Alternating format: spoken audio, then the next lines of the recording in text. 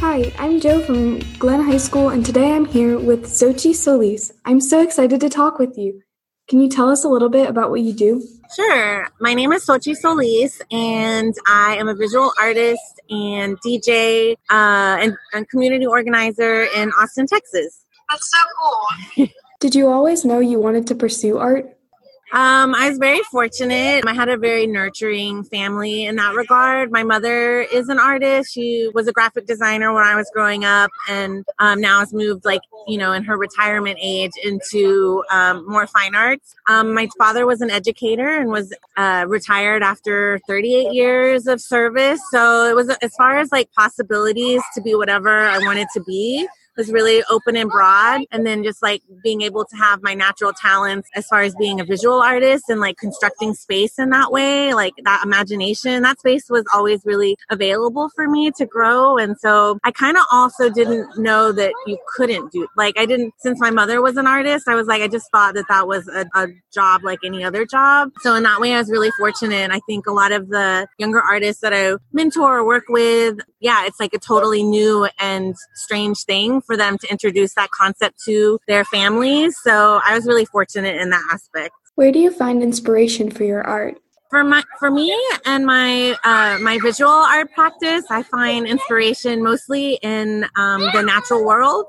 Looking at organic forms like clouds and plants and people, bodies, all different kinds of bodies. I also, since I work in paint and collage, I use a lot of found images that are really tied to my heritage and my culture, which is from Mexico. So I identify as Tejana. So my family's been in Texas. I have Mexican heritage. So a lot of the found images that I use and incorporate into my artwork have a lot to do with me trying to better understand my heritage. So I use a lot of imagery of Mexico, Texas, just thinking about my identity in that way, but also just because I work a lot with natural forms is my main inspiration. It's very abstract, so sometimes those images aren't readily, you can't read them immediately as being one thing or the other. They kind of blend in as layers and textures. So I really like that idea, because when I think of people and how we present ourselves in the world, we're all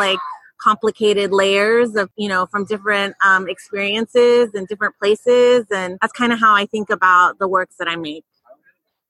What about the titles? Well, I'm a terrible drawer. I can't draw very well. So my sketchbooks always just end up being snippets of phrases that I read or hear. Also, I'm really influenced by music. So sometimes the titles are little phrases from song lyrics. So that's kind of, that poetry I think that I find in popular music or music in general. And I've been making art for a really long time. I've professionally I've been making work for 15 years, but and I've always loved music too, but only in the last couple of years have I performed as a DJ. But music has always been a big part of my life. In a way, that's the titles is how music has entered into my visual arts practice is through snippets of song lyrics and stuff like that. That's really interesting.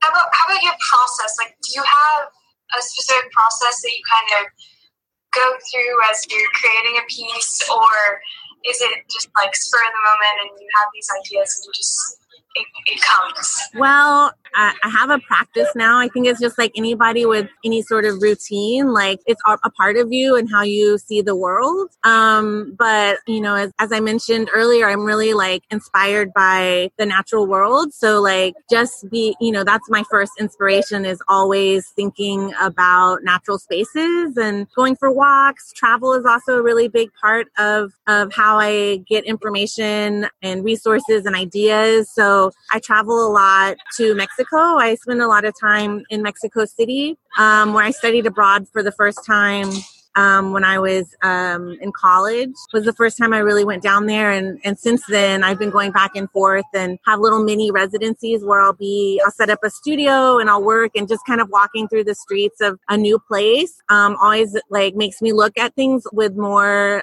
concentration. You know, when you're walking down your street at home, like you sort of recognize the houses and you stop seeing them after a while. But when you're in a new place, you're sort of on alert because you don't know what's going to be around the next corner. So the colors are brighter. You notice people's faces and the actions around you just because you're in a new place. And so taking opportunities to travel is always kind of the first part of any research that goes into a new project. And then I've been collecting books and magazines for so many years. My studio is just like stacks and stacks of things, and also paper, since I use paper and paint. So I have a lot of materials at the ready. So when it's time to make a painting, I just put on some music and just like pull a couple of colors that I want to work with, or maybe like there's a photograph that like, you know, a paper torn out of a book that I'm like, oh, I really like the texture or the forms that are happening in this, like, and then just start pulling materials together that like work in harmony. And then from there, it's just like a really natural process for me. I always like to say the act of making is like place where I'm most free, you know, and I think like having that freedom is not always available in your everyday. You have to do a lot of things in life that you don't necessarily want to do. But in that moment of getting to be completely free to like make a choice that's completely your own, like, you know, that's, I think why I love doing it so much. Cause like you get kind of addicted to that feeling of like total control and freedom and power, which is why making art, like whether it's like visual or musical or whatever, is like so important because people feel so much themselves and feel empowered, I think, with their own voice and their own like vision. So yeah, so that's my process mostly. Can you tell us about Boss Babes ATX and how you became involved? Sure. Yeah. So I've been working with Boss Babes for like more focused in the last 2 years. I'm on the programming committee. And then also this year I joined the leadership board. So in addition to my visual arts practice, I also worked for many years as an arts administrator. So it was my job for a long time to work and help other artists realize their dreams and their projects that they wanted to do. And I have the organized mind to be able to help them produce like their work. So I ran galleries, nonprofit, and also like I worked at UT, the University of Texas here at Austin, with artists in all areas, all kinds of like performance, dance, visual art. So I really like ran the gamut as far as like getting to be behind the scenes for a lot of projects that had to do with the creative industry. So, and I did that for like 10, 12 years. And there was a part of me that really wanted to be able to utilize those skills more civic-mindedly, thinking about social justice, thinking about gender equality with more intensity. And so I was part of a collectively run art gallery for 10 years, and it's based in Austin. And I resigned from my position there and, you know, joined Boss Babes on their programming committee to help use my skills that I had like developed over many years towards helping amplify women identifying and non-binary creatives, thinking about creating a platform specifically with those folks in a place of preference.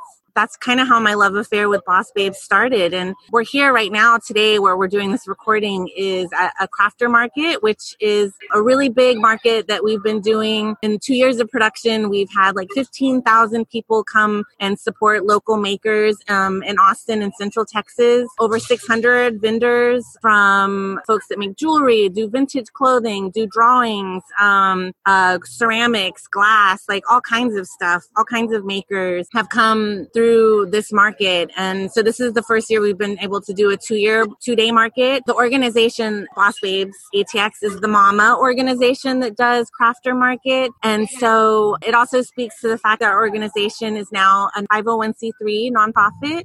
So we've grown a lot. We just celebrated our 4-year birthday. It's a big deal, like to be able to like move forward. It's a really small staff.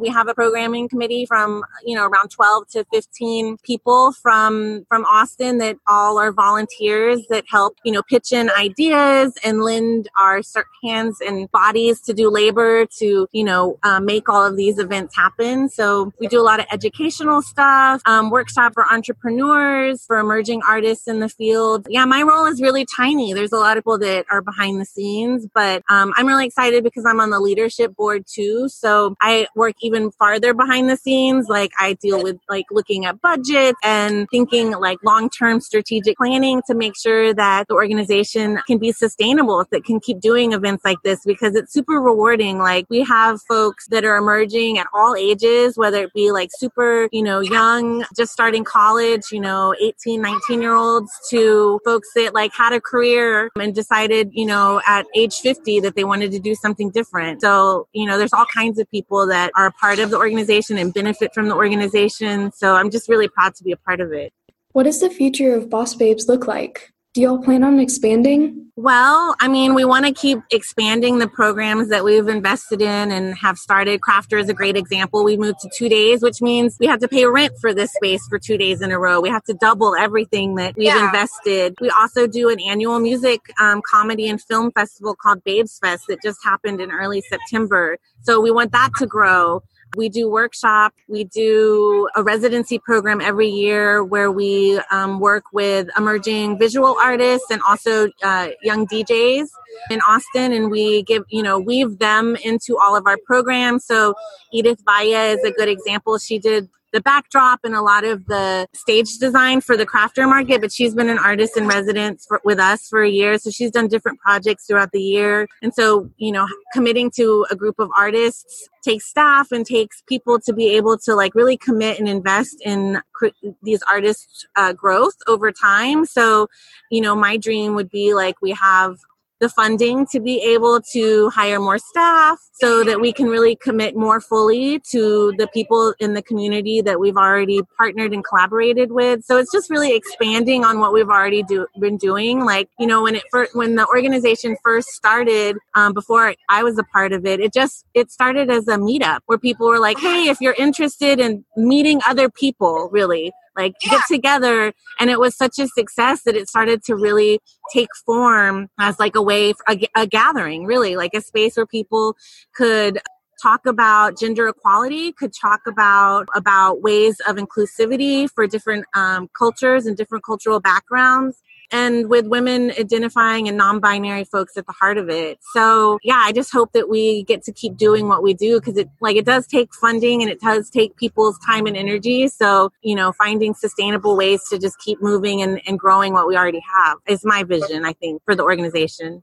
What advice would you give to girls listening to this podcast? Well, my advice would be, no matter if you have an artist in the family or you have somebody that works creative directly in your circle, like if you don't, to keep moving forward, if you don't have someone in your circle, seek someone out. I think there's always, as an artist, like I'm always encouraged when I get an email through my website or something by somebody being like, hey, like, I just have a question for you. Like, never feel afraid to try to make connections to people that inspire you. In whatever field you're interested in. Like, you have your teachers, obviously, but like there's other ways of like learning and educating yourselves, whether it's, going to the public library outside of your school and asking for resources there to learn more about something you're interested in, or emailing artists that, you might see their contact online. Like that's a way of communicating that didn't really exist when I was younger, but it's such a wave of the future to be able to connect with contemporary artists that are making things now that you can identify with. You're like, oh, that person has similar background to me, or is from my same city, or like I want to see what they're interested in, or what path maybe that they've already like helped create. Like maybe I can follow in that path. And I think you'd be surprised in how generous people are to give a little bit about what they've learned to help make other people coming up in the same area their life a little bit easier. It's not about like inventing the wheel every single time. I think there's people that are more generous than you would imagine. So just like take a chance, like even, counting on yourself as a creative, is taking a risk as it is. You're taking a risk on yourself. So I would just say trust your intuition. And like, if you're feeling, that inspiration coming from yourself, like just go with it, and also always know that there's people around you that are there to support you in different areas. Like, it doesn't always have to be at home. It can be at school. It can be in your peer group, in your friend group. But yeah, there is a way if you can imagine it. Thank you so much for all of your encouraging words. Well, yeah, thank you. It's been a pleasure, and congratulations with the podcast. I'm excited to hear it and hear how it grows over the years. Like, I think it's a great way to learn from people that are like actively in your community working, and good luck. Yeah, same to you.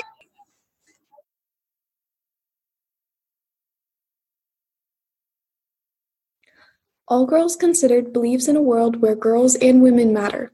You can support our work by donating at www.allgirlsconsidered.org/donate right now. We can't do this without you.